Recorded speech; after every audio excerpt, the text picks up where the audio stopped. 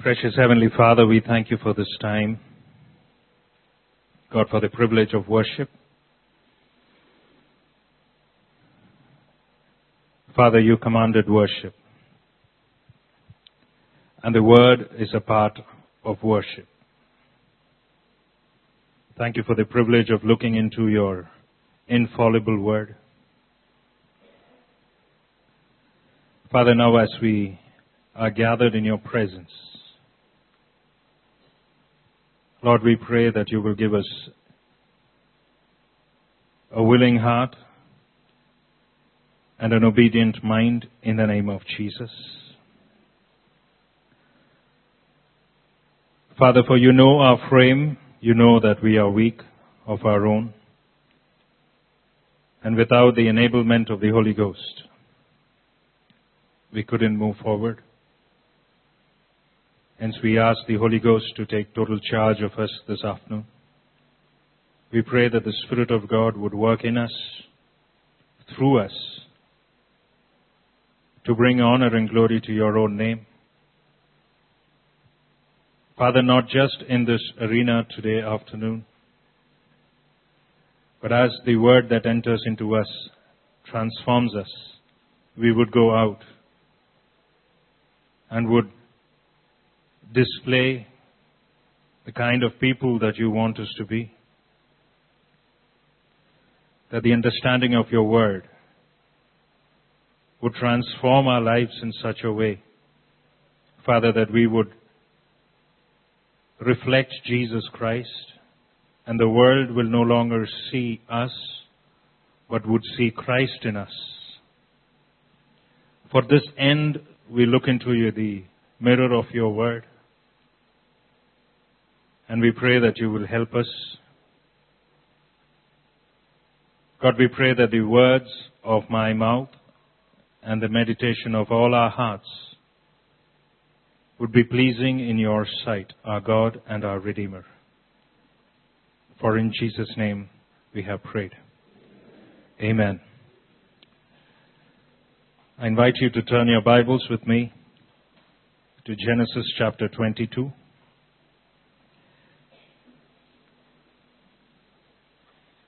As we come to the final episode of the life of Abraham, final drama, you could say. Genesis chapter 22. It's a very familiar story. However, to give you a brief background of what has happened till now, not just in Abraham's life, but in the whole act of redemption that God has planned for us. The Bible says that without faith, it is impossible to please God. And those who come to Him must believe that He is, and He is a rewarder of them that diligently seek Him. Of all the stories in the Bible that show forth faith, you could find that there is a story in Exodus 14 where Moses is challenged with an impossible situation. Before him is the Red Sea, and behind him is the Pharaoh's army. And everyone is scared. And the Lord tells Moses, go forward. Now that is a point of crisis that all of us would have to face. Go forward when it looks impossible. Faith demands of you and I to do the impossible, to receive of God that which is impossible, all by believing. If you had been there in Joshua chapter 6, if you had been there, the Bible says that and Jericho was tightly shut Because of the children of Israel, Jericho was tightly shut. Every situation that is tightly shut is an opportunity for you to exercise your faith.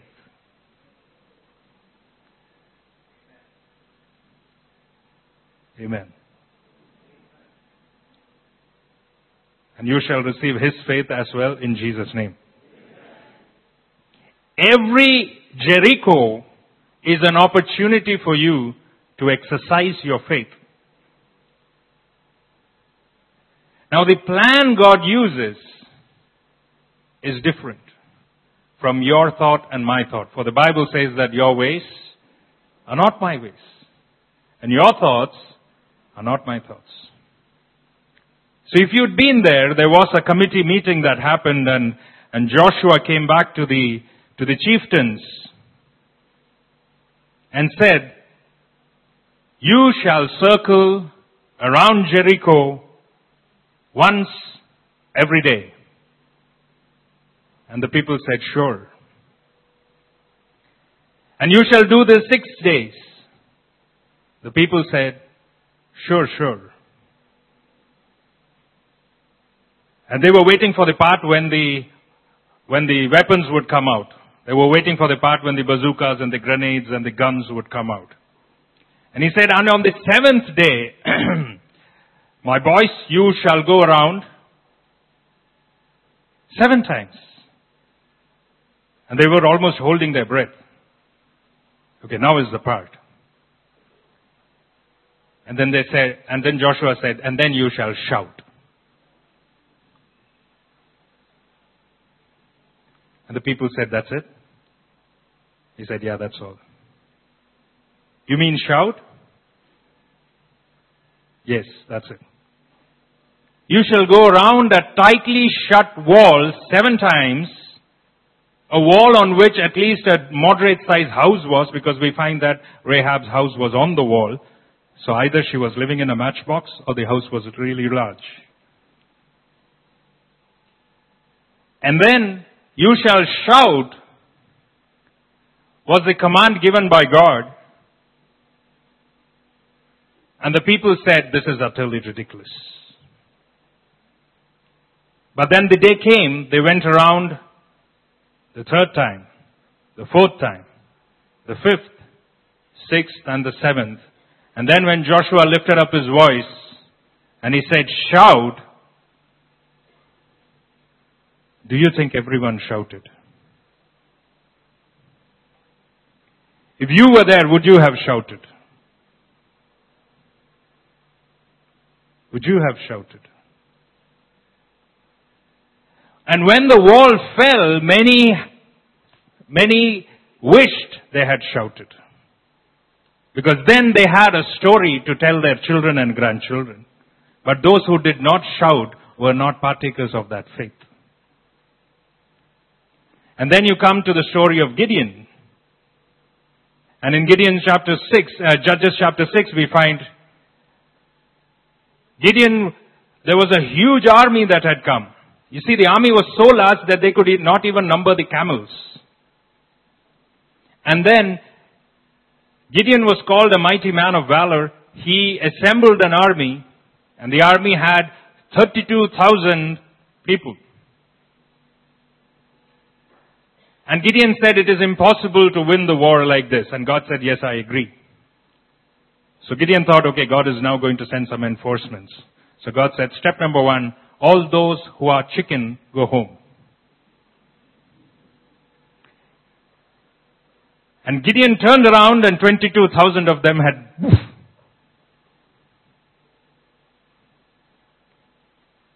And then the army comes down to mere 300. And with 300, God did that which could not have been done with 32,000. Now we could go on and on. We could go on to the story of Goliath. We could go on to the other stories in the Bible. But if you ask me, what is the Mount Everest of faith in the Bible? What is the pinnacle upon which God Himself put a mark of his redemptive history in the Bible, it would be Genesis 22. It would be that portion of the Bible wherein you find that at the pinnacle there were three people. That at the end of Genesis 22, the test that happened, there were three over there. There was Abraham, and there was Isaac, and there was the Lord. Because that's the place where you find redemptive history is being shown unto the people. Now when I approach this chapter, the usual thought that comes is to see it from the perspective of Abraham. See it from the perspective of man. But the Bible has been given unto us so that we could see things from God's perspective. The Bible has been written unto us, has been given unto us so that we would understand God's redemptive purpose. You find that in the Garden of Eden. The Garden of Eden was not about Adam and Eve. It was about God declaring His plans. That's why Jesus was called the Lamb that was slain before the foundations. You see, redemption was not God's quick fix to fix something that went wrong in His plan. The Bible has never been teaching us that God's idea of sacrificing His Son was a second thought. It was from the beginning. And that is why Genesis 22 becomes important for us, because we shall look at this passage from the perspective of both Abraham, that is man, that is you and I, and from the perspective of God. So let's read Genesis chapter 22. Let's begin from 21.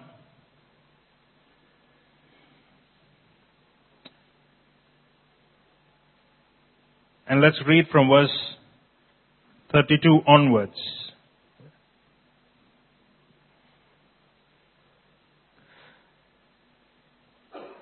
Thus they made a covenant at Beersheba.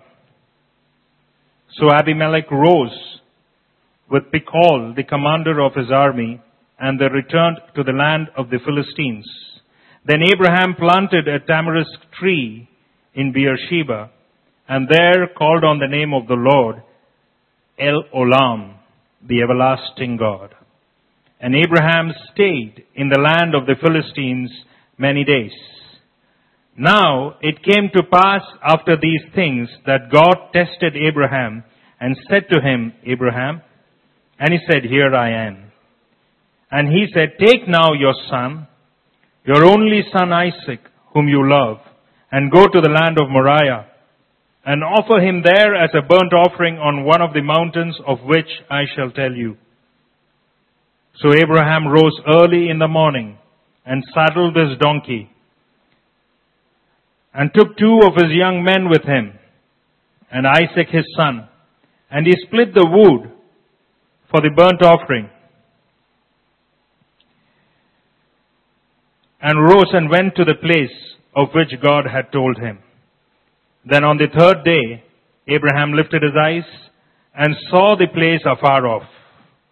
And Abraham said to his young men, Stay here with the donkey, and the lad and I will go yonder and worship, and we will come back to you. So Abraham took the wood of the burnt offering and laid it on Isaac his son, and he took the fire in his hand and a knife, and the 2 of them went together. But Isaac spoke to Abraham his father and said, My father? And he said, Here I am, my son. Then he said, Look, the fire and the wood, but where is the lamb for a burnt offering? And Abraham said, My son, God will provide for himself the lamb for a burnt offering. So the 2 of them went together. Then they came to the place of which God had told him, and Abraham built an altar there and placed the wood in order, and he bound Isaac his son and laid him on the altar upon the wood. And Abraham stretched out his hand and took the knife to slay his son. But the angel of the Lord called to him from heaven and said, Abraham, Abraham. And he said, Here I am. And he said, Do not lay your hand on the lad or do anything to him. For now I know that you fear God, since you have not withheld your son, your only son, from me. Then Abraham lifted his eyes and looked, and there behind him was a ram caught in a thicket by its horns. So Abraham went and took the ram and offered it up for a burnt offering instead of his son. And Abraham called the name of the place, The Lord will provide. As it is said to this day, In the mount of the Lord it shall be provided. Then the angel of the Lord called to Abram a second time out of heaven and said, By myself I have sworn, says the Lord, because you have done this thing and have not withheld your son, your only son. Blessing I will bless you, and multiplying I will multiply your descendants as the stars of heaven and as the sand which is on the seashore. And your descendants shall possess the gate of their enemies. In your seed all the nations of the earth shall be blessed, because you have obeyed my voice. So Abraham returned to his young men, and they arose and went together to Beersheba, and Abraham dwelt in Beersheba. Now it came to pass after these things that it was told Abraham, saying, Indeed, Milcah also has borne children to your brother Nahor, Huz his firstborn, Buz his brother, Kemuel the father of Aram, Chesed, Hazo, Pildash, Jidlaph, and Bethuel. And Bethuel begot Rebekah. These 8 Milcah bore to Nahor, Abraham's brother. His concubine, whose name was Reumah, also bore Tebah, Gaham, Tahash, and Mekah. Would you turn with me to chapter 25?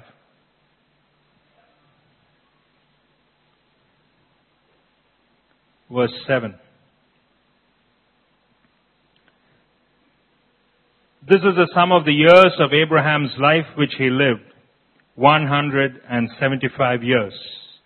Then Abraham breathed his last and died at a good old age, an old man, full of years, and was gathered to his people.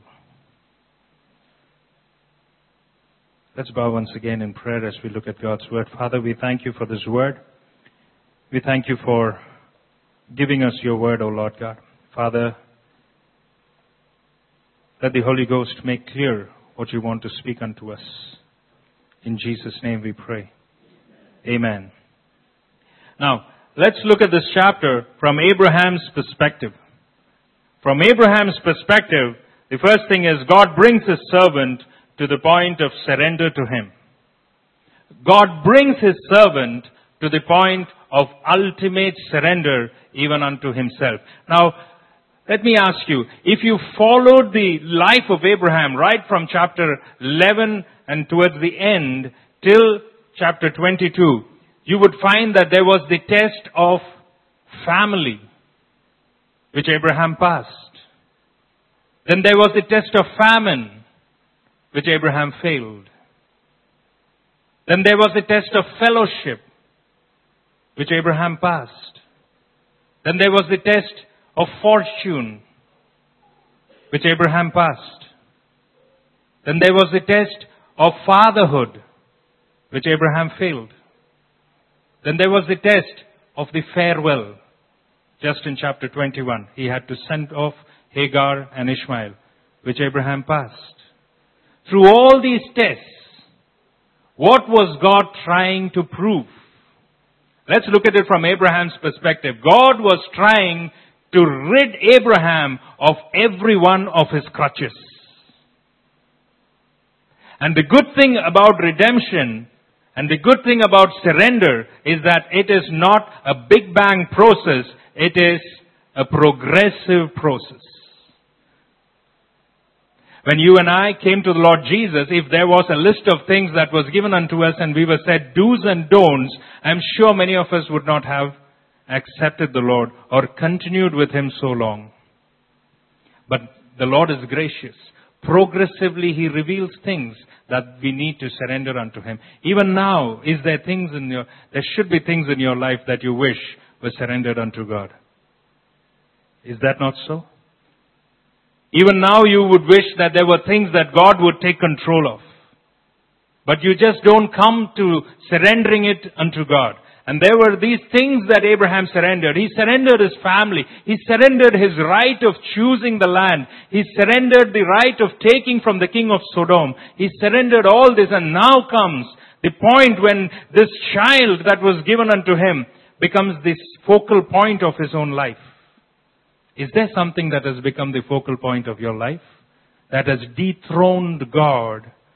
That has dethroned the Lord God Almighty? It could even be a worry. It need not be an object. It could even be a thought. Is there anything that has dethroned the Lord? In fact, God wanted to find out if Isaac had enthroned the heart of Abraham. Therefore he said, now, rise up. Give unto me your son. So, the first thing we understand is that it is a progressive surrender. What takes a lifetime to live cannot be surrendered in a day. Let me repeat that. You live your life one day at a time, and it's known as a lifetime. You cannot surrender your lifetime in a day. You surrender it one day at a time. 7 years before Jim Elliot was killed in Ecuador, he wrote in his journal, and I read, "One does not surrender a life in an instant. That which is lifelong can only be surrendered in a lifetime. That which is lifelong can only be surrendered in a lifetime."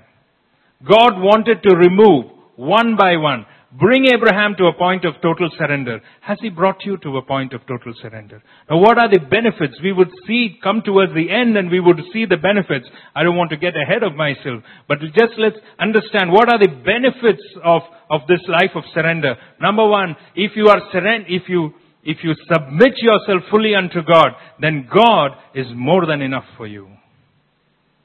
Now that would be one benefit. We would come to it later on.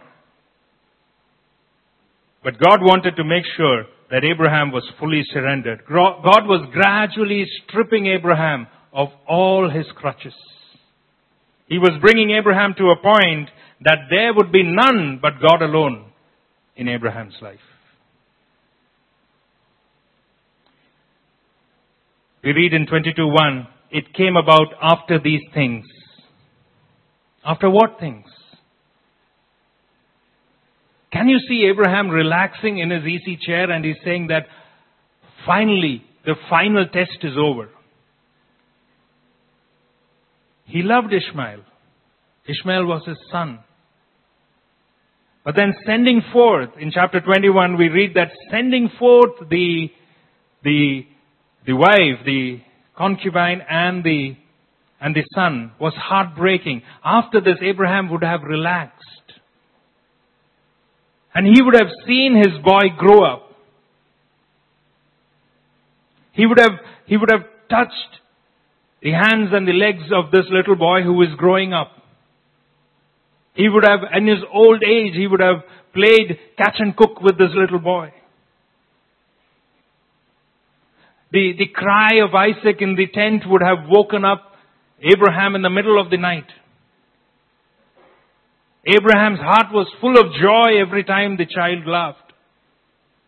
His name itself meant laughter. Can you see Abraham's life now revolving around this one boy? And God says, after these things, God's testings, they come at appropriate times. They come at times when it is convenient unto God. And every one of His tests is designed to make us stronger. None of His tests are designed to pull us down. That's why the King James says it is, and God tempted. Well, that's a very harsh word. God never tempts. We read that in the book of James. God never tempts. He tests. The temptation comes from the devil to push you down. But the test comes from the Lord to strengthen you.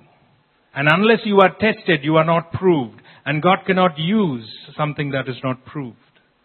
Therefore, surrendering yourself, submitting to the ways of the Lord, is the way of acknowledging that God is in control. God began the process of pulling out every one of his crutches. The ultimate surrender is seen in his obedience. God calls Abraham to ultimate surrender. Now, how did Abraham respond to that? It's seen in unflinching obedience. Did you notice verse 2 says, now, rising up early in the morning. I would have been tempted to pull the blankets over my own eyes. I would have been tempted to tell the Lord, Lord, did you notice God never said when to sacrifice? He could have said, after a week. Maybe after a month. Maybe after Isaac has a bride and has a child. Because in Genesis 21, verse 12, God says it is through Isaac that your seeds will be blessed. Therefore, putting the 2 and 2 together, Abraham in his own mind, he would have thought that let this boy grow up, get married, have a child, then I'll sacrifice him. The child can grow up. Voila. God, you're in control. But the next day, rising up before dawn. Is your obedience so sharp? And this was not the first time. In Genesis 17, when God says, now you shall circumcise. What did he do? Immediately he called every man in his household and he circumcised. Immediately. In Genesis 21 he said, send off Hagar and Ishmael. Immediately he sent. This is immediate obedience. Prompt obedience. 4 qualities about Abraham's obedience. It was prompt. He never left it to the next moment. It was protracted. They went 3 days journey. Did you see that in the passage? 3 days journey. Plenty of time to take a U-turn. Plenty of time to tell the Lord, Lord, there is not enough firewood, Lord. Let me go back and get some more. Plenty of time to think. In fact, Abraham would have thought and thought. Do you know what Abraham would have thought? Abraham would have thought that there is no inconsistency in this God. Because if in the previous revelation God has said it is going to be through Isaac, then right now while he is walking to Mount Moriah, his thought would not be, God, why? God, why Isaac? God, why me? His thought would have been, God, how? That's the difference between your thinking and mine. It's a life totally surrendered unto God. His thought was not why, his thought was, how are you going to do this, Lord? Because you are going to raise up seeds through Isaac. And if Isaac is dead, then either you will prevent me from killing him or you will raise him from the dead. And this is why, hear me now carefully, this is why Jesus said, Abraham saw my day and was glad. Because in his mind, Abraham knew resurrection was possible with my God. Abraham saw my day and was glad. Why is that? There is no inconsistency in God. If there is a passage of scripture which you feel is inconsistent, then you need to read more carefully because God would have revealed it somewhere. So the first thing we find is that it is prompt obedience. Second is it's protracted obedience. It was prolonged obedience. How many years? 25 years after coming into the land of Canaan did Abraham have Isaac. But when did he receive the promise? He was faithful throughout. His obedience grew day after day. Let me ask you, from the moment that you got born again till now, if you've taken an inventory, every company takes an inventory. Every company has its own accounts audited. If there was a heavenly audit in our own spiritual ledgers, would he find that there is an increase in obedience or is there a stagnation? Because there was a stagnation that happened to the children of Israel also.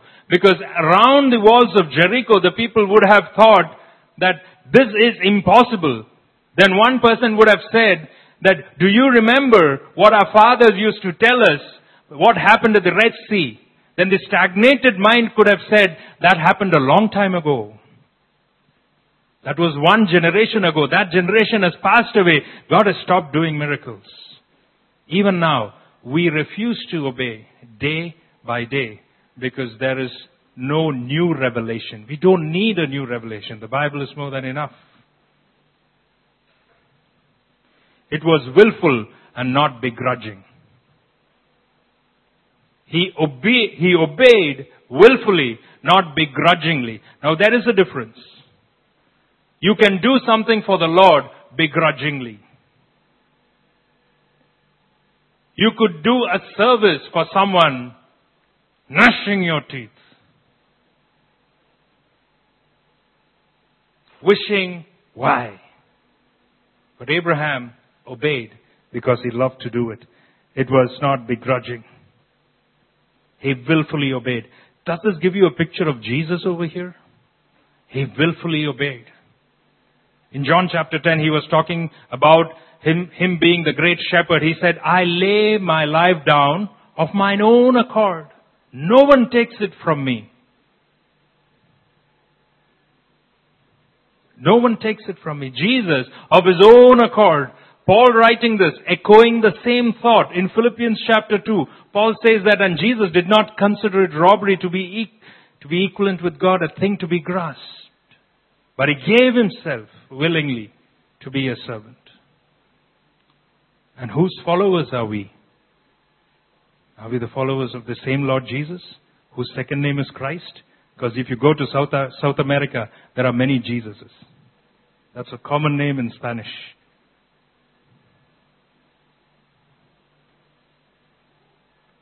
If the Jesus you're following is the true Lord, then make sure his second name is Christ. And his residence is of Nazareth.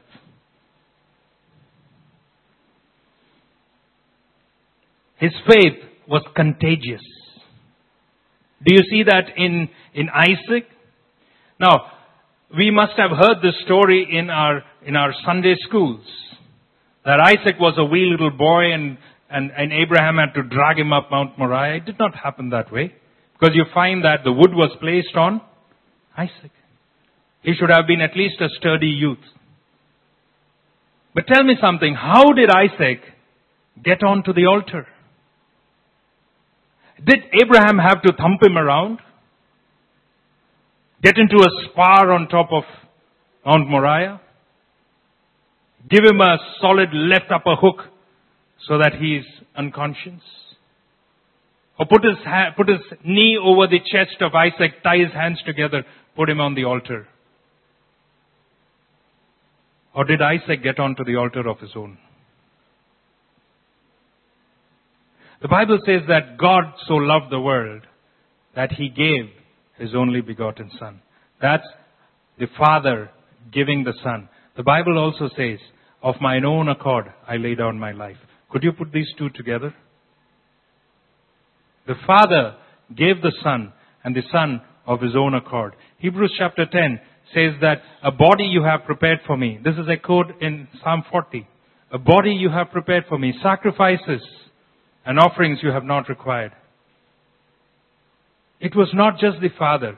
The faith of the Father was contagious. Let me ask you men, are you giving your faith to your children? Do your children see your faith in you? Sisters, do your children see your faith in you? Do they see a man or a woman on their knees sorting out things at the threshold of heaven? Or do they see a man and a woman running after the resources of this world? You could get help. Last night we heard that our help comes from the Lord, the maker of heaven and earth. His faith was contagious. His faith was caught on by Isaac. And you young people, when your parents show you the pathway of faith, don't begrudge them. Don't begrudge them. Because one day, you will rise up to thank them. I read a story about a man who was imprisoned for life at a very young age. And at the courtroom, he said, "The judge I forgive, for he should give out judgment according to the law. The police I forgive, for they have done their duty. And the jury I forgive, for they had to act in accordance with the law. But there are two people in this room I shall not forgive. My father and my mother, because they refused to show me God." It's a true life story of a person who went to prison at a very young age. Are we showing faith unto our own children? Do our children see the faith in us? Abraham's faith was contagious. Abraham saw his obedience as an act of worship. Read verse 5 with me, please. Chapter 22 and verse 5.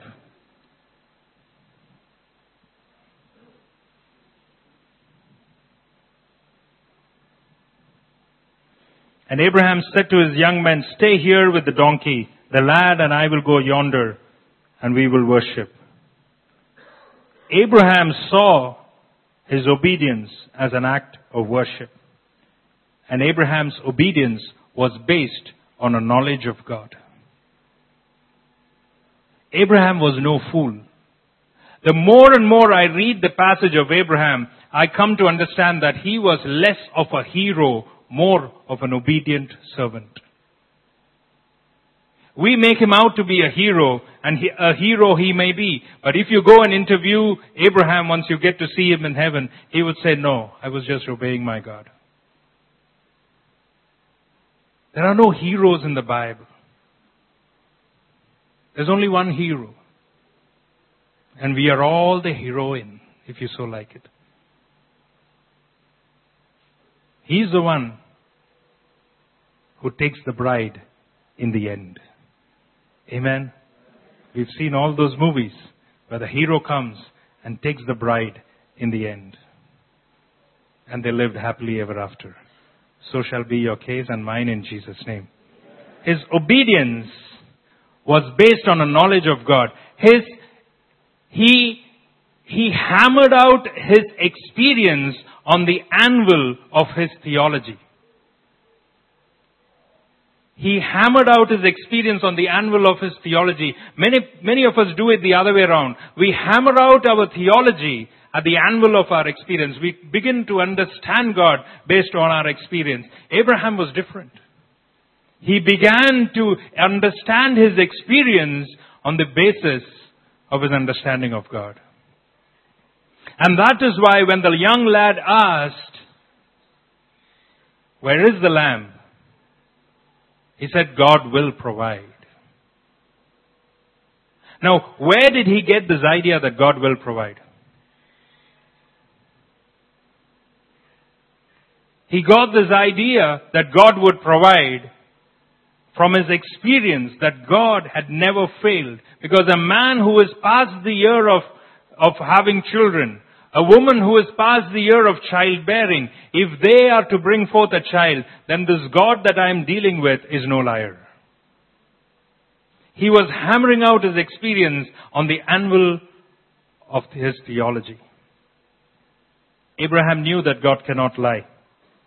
Look at his command to his servants. He said, in verse 5, the place we read, he said that the lad and I will go up yonder and we will worship and we will come back to you. I don't want to make a theology of this, but he had a faith that could not be matched. Because he was confident of the God that he was serving.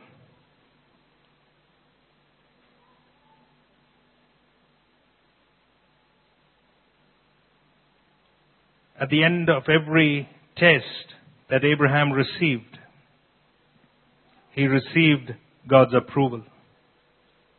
It's not different in this portion as well. At the end of every test, he received God's approval. You see, faith and obedience go together. You cannot separate the one from the other. I commend to you John chapter 14 and John chapter 15. At your earliest convenience, please read that. One of those verses over there, it says, if you love me, keep my commandments. That means that your faith, we heard last week about faith which grows. Faith that is not locked away. Our faith and our obedience go hand in hand. On the corollary, let me tell you, your disobedience is unbelief. And the Bible says unbelief is sin. So every time we refuse to obey, we refuse to get cleansed and remain prepared because we continue in sin. Now, what were the other benefits that Abraham received? Number one, he got a new approval from God. What was the new approval? Let's read verse 12 together. Abraham received a new approval from God. He said, I know that you fear God, and since you have not withheld your son, your only son, from me. For now I know that you fear God. Abraham got a new approval from the Lord. He got a new son back. Now, how do I know this? Turn with me to Hebrews chapter 11.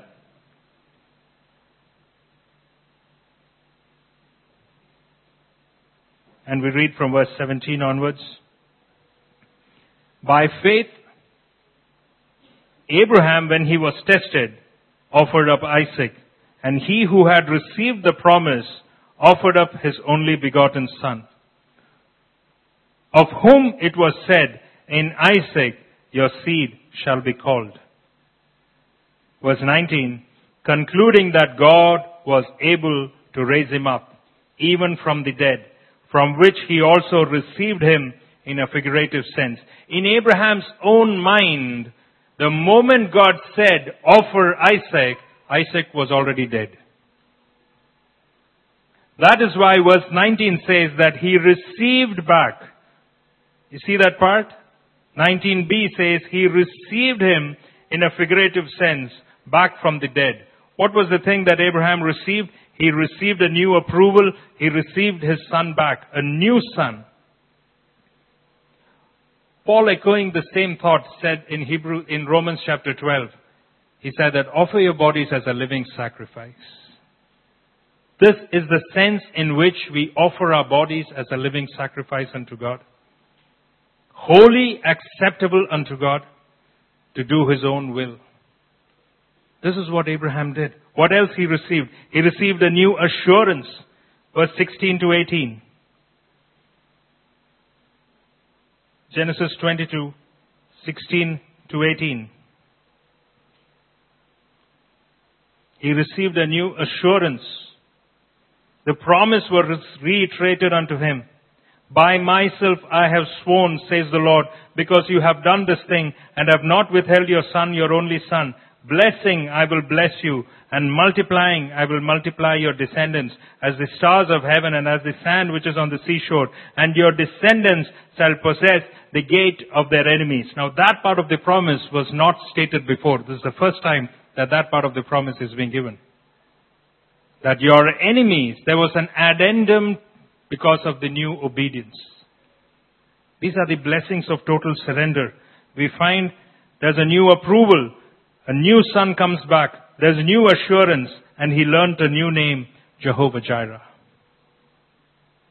God reveals himself in his own names. And Abraham has been the recipient of so many names. He begins to call the name of the Lord God Almighty, Jehovah El Shaddai. He begins to call the name of the Lord Jehovah Olam, El Olam, the everlasting God. And here is a new name, Jehovah Jireh. The Lord will see to it. Some of the translation says the Lord will provide. It actually means the Lord will see to it. The Lord will see to it that Abraham's need is met. Hudson Taylor has got 2 verses, it seems, that he has got on his table. The founder of the China Inland Missions, Hudson Taylor, had 2 names of God on his table. One was Ebenezer. One was Jehovah Jireh. You put them together. Ebenezer means the Lord has helped hitherto. And Jehovah Jireh means the Lord will see to it in the future also. Isn't that wonderful? Isn't that wonderful when it comes from such a man who gave his life for missions? Ebenezer and Jehovah Jireh. Have we trusted God as Jehovah Jireh? I'm not just talking about our material needs. Of course God will provide. Romans 8:32 says that if He did not withhold His only begotten Son, how will He not with Him give us all things? I'm not talking about that. But have you trusted God with your day-to-day spiritual walk? With your challenges? Have you given it to Him? Are you telling the Lord, Lord, you are my Ebenezer. You've been my strength hitherto. In Exodus chapter 17, we find that Joshua was fighting the Amalekites, and then Moses had to lift up his hand. And every time his hand was up, Joshua was prevailing. And every time his hand was down, the Amalekites were prevailing. Therefore, there were these 2 helpers who went up the mount along with Moses and lifted up his hands. And they put a rock under him. That rock is Jesus.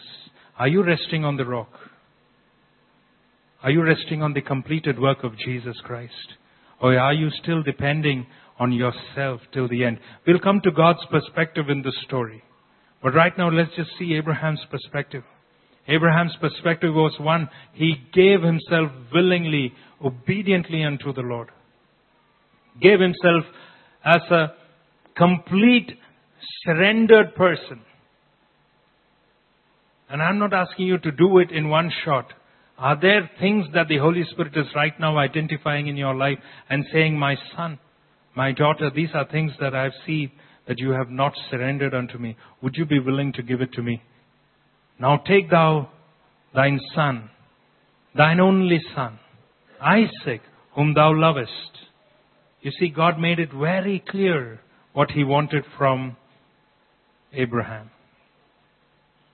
Right now, when the Spirit of God is speaking to your hearts, would you go to God in that attitude and tell the Lord, Father, in the name of Jesus, if there is something in my heart, if there be something in my heart that has taken the place of your Son, that has taken the place, that refuses, that prevents me from seeing Jesus lifted up in my life, God, I want to give that to you.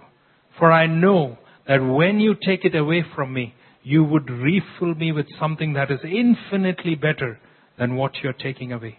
For the hands of the Lord are not withered, that it cannot extend and save. Would you go to God? The Lord wants you to talk to Him this moment.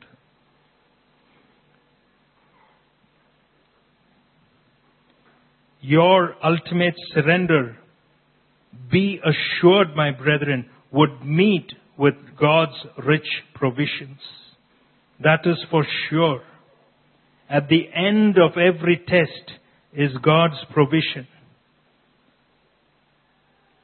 At the end of every test is God's provision. Job said that at the end I shall come out like gold. Ultimate surrender is accompanied by unflinching obedience. And God brings you to the point of this surrender because, brethren, He wants the whole of you, not just a part. I'll bring you more than a song, for a song in itself will not convey. Don't just bring a part of you. Bring your whole self. In Jesus' name we pray. let's look at this from God's perspective. Several truths of atonement are given over here. Several truths of atonement are given over here.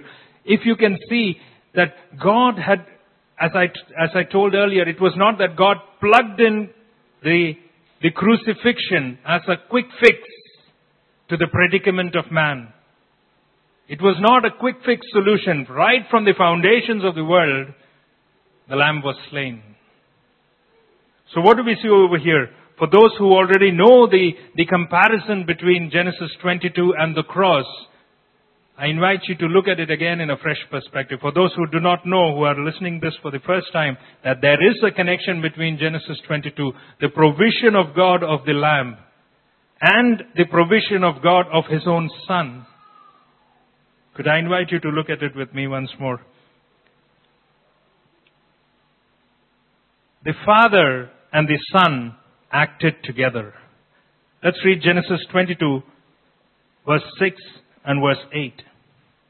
Genesis 22, verse 6 and verse 8. So Abraham took the wood of the burnt offering and laid it on Isaac his son. And he took the fire in his hand and a knife, and the two of them went together. Do you see that picture? Can you get that picture in your mind? The Father and the Son going up together. The offerer and the victim going up together. I want you to see that picture. And there was fire and there was knife. The fire in the Bible, it represents God's holiness that comes through the burning away of the chaff. The fire that brings in the holiness of God. And there is the knife, which represents judgment, of course. God has to judge. But see the picture of the Father and Son go up. Verse 8. And the two of them went together. You see submission over there? Do you see love over there? Do you see fellowship over there? And in heaven, the Father and Son were already in fellowship. You know why the Bible says God is love? Because He did not need man to know love. They were already in love in the Holy Trinity. There was perfect love between the Father, Son, and the Holy Ghost. Many of us say that God created man to have fellowship with Him. Well, that would be a partial answer. The primary reason why God created man is to reflect His image. To have fellowship, God need not have created man because they were already in fellowship. That's the beauty of our Christian faith. Because our God was never lonely in heaven.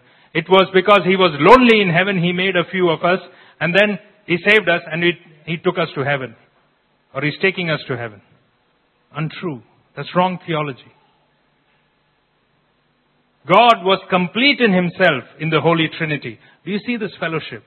As they go up the mount, the Father and the Son talking to one another. The Son asking, Father, I see the knife, I see the fire, but where is the lamb? And the Father says reassuringly, the Lord will provide the lamb. The Father and the Son loved each other. Matthew 3:17.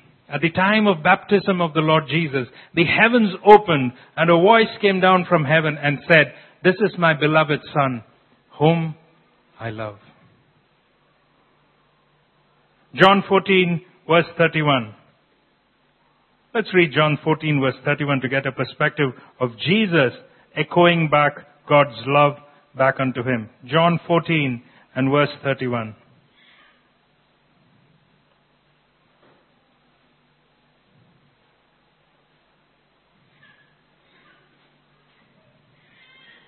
But that the world may know that I love the Father. That the world may know that I love the Father.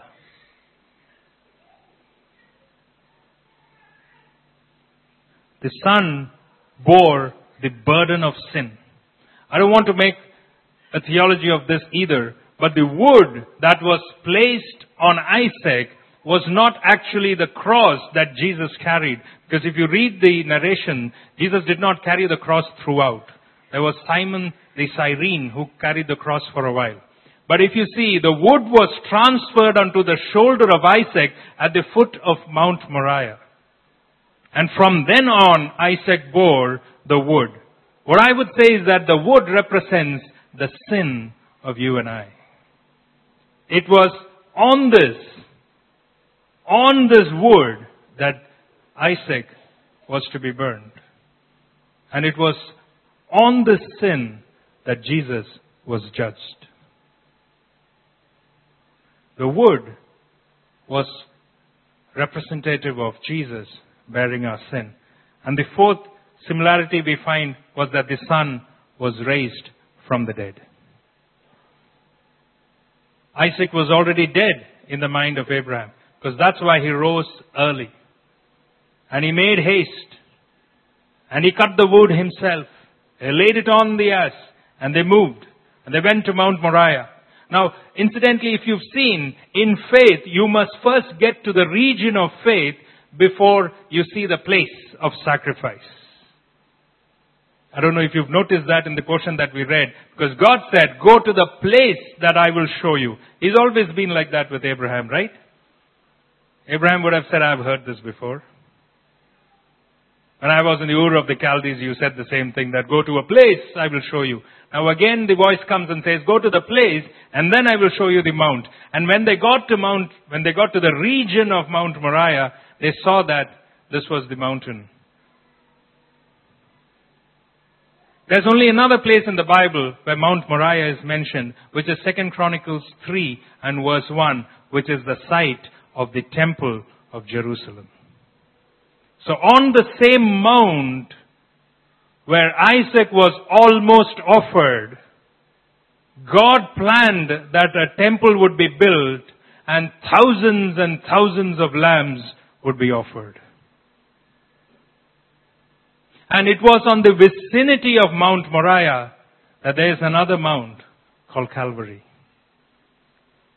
on which another son on another day carried a wood on his back.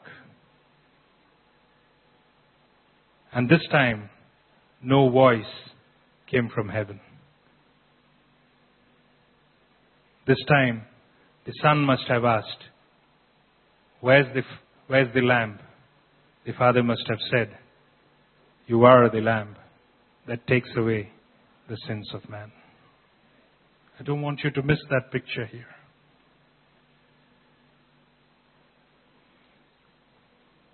Where is the lamb has been echoed throughout the ages. Everyone was asking that question, where is the lamb? A thinking Jew would have asked this question, because they knew that the blood of bulls and goats does not carry away the sin of man. All it needs is 15 minutes of deep thought on this, that how can the blood of a dumb animal take away my own sin which I have committed? All you need to do is think about this. Then you would understand that there should be something more than the blood of bulls and goats.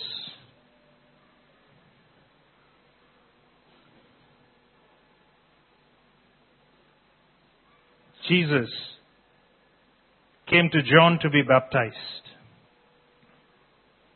And at the time of baptism, a voice came from heaven and said, this is my beloved Son in whom I am well pleased. And later on, there were two disciples who were with John, and John pointed at Jesus and said, the Lamb of God. And the Jew immediately would have understood. The Jew would have understood, you mean this is the Lamb of God? You mean the Lamb that God Himself is providing? And then John repeated that and he said, the Lamb that takes away the sin of man. What did God know at the beginning of this test that Abraham did not know? Was there something that God knew at the beginning of this test that Abraham did not know? Yes or no? Either you bob your head up and down or it goes sideways. So let me see. Did God know something more than Abraham? When God formed you, did He know something more than you? When God gave up His Son on the cross, did He still know something more than you?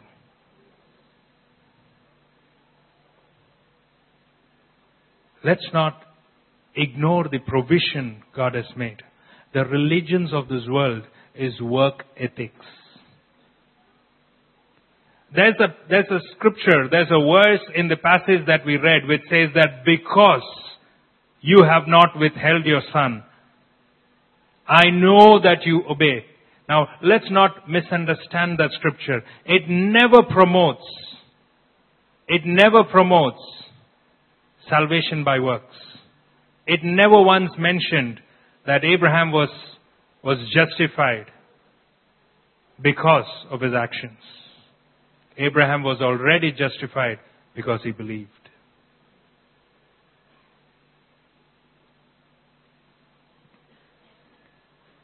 But you see, what Abraham did not know, Abraham felt. I don't want you to miss this point. What Abraham did not know, he felt. He felt a need for a Savior. Why do people reject the gospel? They've not felt the need for a Savior. That's the reason why evangelism fails. Abraham did not know that God would provide, but he had a need that God should provide. It is only they who have felt a need, they would accept Jesus. Otherwise, Jesus would be a joyful addition to their present life. He would be like one of the items on your buffet. Let me just taste Jesus. That's it. But if Jesus is the only main course, He is the first course, He is the main course, and He is the dessert, then your approach and mine would be different. Then the approach of everyone who feels a need will be different. God created man in His image so that we would reflect God's image. There's only one reason why God created man. And every other reason is an added blessing. But if you ask for one reason, why did God create man? It's given in Genesis chapter 1. It says that, and let us make man in our image, and let us make him in our likeness. There was no other creation that was made in the likeness of God. There was nothing else that could reflect Him. So God said, let me make man in my own image. Now He will begin to reflect me. Now that reflection went off, and He needed to provide a lamb. In conclusion, I want to tell you a story of a missionary called David Morse. This missionary was in India. And he was ministering to a man called Ram Bahu. Ram Bahu believed in works ethics. Ram Bahu believed, like many of us who come from India, that you need to work to earn your salvation. He was an old man. David Morse kept telling him that Jesus has paid the price. The lamb has been provided. You don't need to please God. God is already well pleased with Jesus. And because of Jesus, you can be saved. But this man would not have any of it. Ram Bahu was a deep sea pearl diver. He used to go down into the sea and get pearls. David Morse repeatedly invited him to accept Jesus. But then he said no, he was growing old. He said, now I need to go on my hands and knees as a penance. I'm going to go from my place unto Delhi, where there is a temple, and that would be a sin offering. That would be a penance that I would do for my own salvation. David Morse was broken in his heart. He did not know how to respond to this. He asked the Lord, Lord, give me an opportunity to tell him that he need not afflict his body. Salvation has already been paid for. And then this man would have none of it.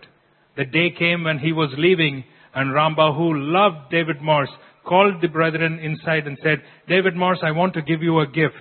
And he went inside his house and brought a big box. And in that box he said that this is the treasure that I want to give you. You know, I used to have a son. And my son was also a deep sea diver. He was deep sea diver trying to get out pearls. And one day, his ambition was to get the most beautiful pearl. So one day he went down into the sea and he found this beautiful pearl. But then he had stayed too long. His lungs was filled with water and he came up dead. But in his hand there was this big pearl. So he opened the box and showed a beautiful, an enormous pearl. And he said, I want to give this to you, David Morse, since I won't be needing it anymore. I'm going on my hand and foot to Delhi. And I will be there in that temple till my God with a small g takes me away. So David Morse immediately said, let me pay for this. Let me pay $10,000 for this. He said, no, you should not mock me. This is my son's life. This is my son's precious treasure. I want to give it to you. David Morse said, no, let me pay you $15,000 for this. He said, what will I do with this money? It's useless for me. He said, David Morse said, no, I'll give you 20,000. The man said, you are insulting me now. This is the price of my son. David Morse, with moist eyes, said, now you see how precious your son is to you. Do you see how precious Jesus was to his Father? He gave his son for you, Rambahu. Are you ready to accept the price that his son paid for your sake, so that you are willing to give this gift unto me? Do you see the correlation? Rambahu wept on David Morse's shoulders and he gave his life to Jesus.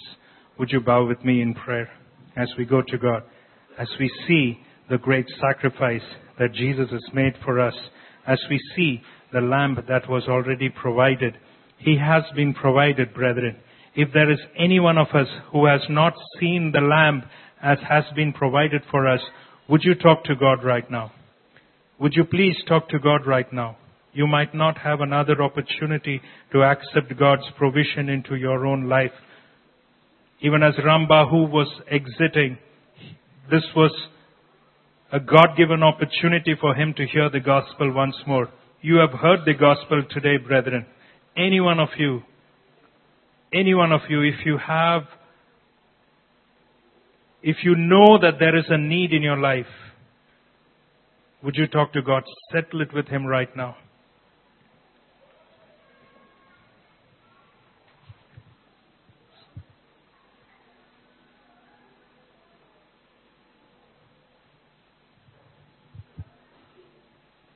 Let's just rise up as we close.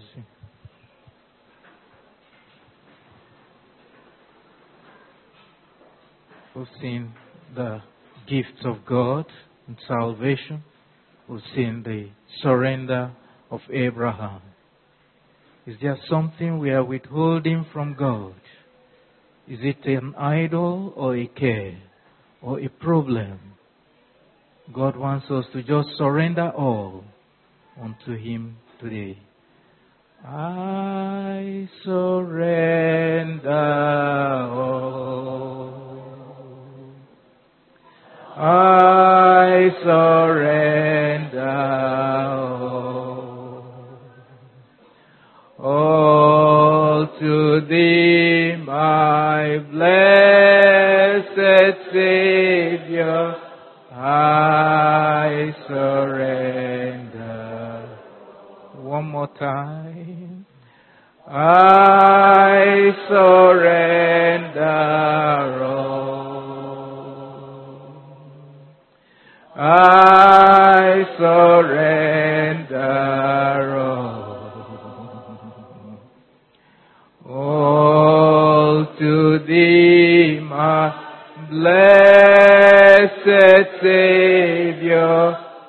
I surrender all. Father, indeed, you made the first surrender. You surrendered your Son. You surrendered your all, that we too in turn will surrender our all unto you. Lord, we declare before you this afternoon that every idol or problem or care in our lives, we surrender to you. We release ourselves from their bondages and we lay it at your feet. We ask that you will receive it and deliver us from their powers and their bondages. That as we leave this place this afternoon, Lord, we will be without a care, without an idol. And you alone will be our idol. You alone will be our God. Lord, for therein is perfect liberty. Lord, we pray, let this complete surrender and complete deliverance be the portion of every one of us this afternoon in Jesus' name. Lord, how we pray for your servant that you have used to bring this beautiful lesson unto us. That, Lord, you will beautify his life. Spiritually, you will beautify him. You will lift him to a higher ground. That he will glorify your name. Blessed be your holy name. We worship you and give you praise. In Jesus' name we pray. Let's share the grace. May the grace of our Lord Jesus Christ, the love of God, the fellowship of the Holy Spirit be with us now and forevermore. Amen. Surely, goodness and mercy shall follow us all the days of our lives, and we shall dwell in the house of the Lord forever and ever. Amen. Go in the liberty of the Lord.